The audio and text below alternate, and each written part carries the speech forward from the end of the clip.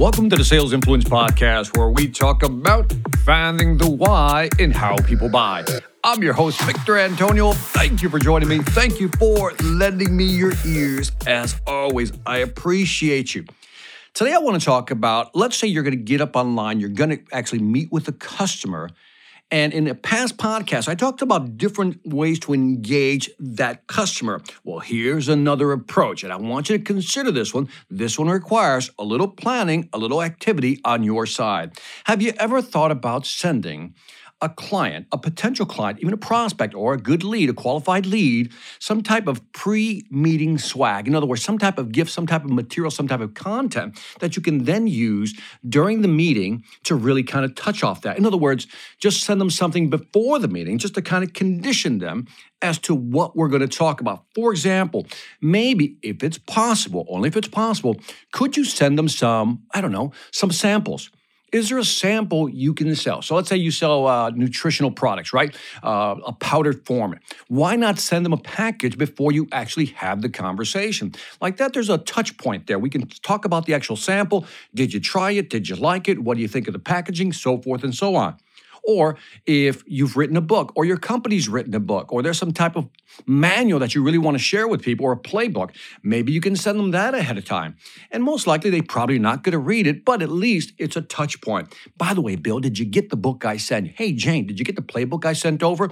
And a nice autograph in there, if it's personal, because you wrote it, even better. So again, it creates that, it just brings the customer in just a little bit closer. And if you're an author, like many companies today have people who are actually writing books, that's a lot of credibility just sending somebody the book. And again, remember the rule of reciprocity. People feel indebted to you when you send them something. So keep that in mind, that sending somebody a small gift, like a book, a signed book. And by the way, it doesn't have to be your book.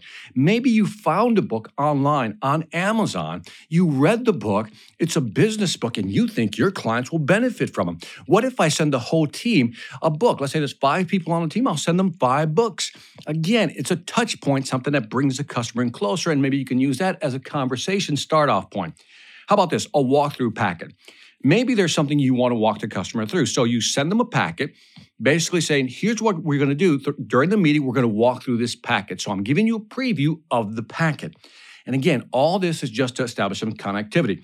If there's some new material, send that out as well. Or send something unique from your office. For example, there's a company called Wesley Hills Group. The Wesley Hills Group, they use something that's so creative that I thought this is such a great idea. And what they do is they send their client before a meeting.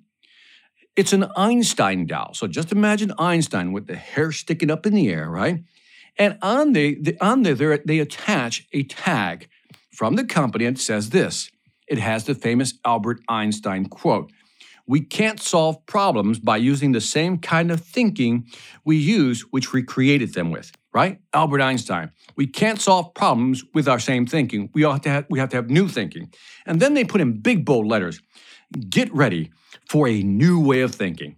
How is that for setting up a client to think differently before you actually jump on a call? Now, do you think that company is going to be very memorable with that group? Yes, every time they look at this big Einstein doll, which is about almost 1 feet in height, right? 1 foot in height. So it's a 12-inch doll, Einstein, wonderful tag around it. And if you receive that in the mail, how would you feel? And if the whole pitch was, get ready for a new way of thinking. Oh, whoever thought of that was a brilliant marketing person, because that is such a good way of conditioning a client before they jump on the video call that we're going to talk about a new way of thinking. So my challenge to you and my question is, what can you send the customer before a meeting that would allow you to kind of maybe just kickstart the presentation? Because if you've never met the folks in the room, on the video room, what can we start talking about? Everybody talks about the weather. Everybody talks about the sports teams, right? We all do the little small talk. How was your weekend? How was the weather? What have you been up to? How is this current environment impacting you? Everybody says that. So if we want to be different, we want to stand out. If you want to influence people, why not think of something that you can send them that would make them go, I didn't think about that. And by the way, I'm talking pre-meeting swag here. That's not to say you can't send something after the meeting as well, but that's another influence podcast. So I want you to think right now. I'm challenging you.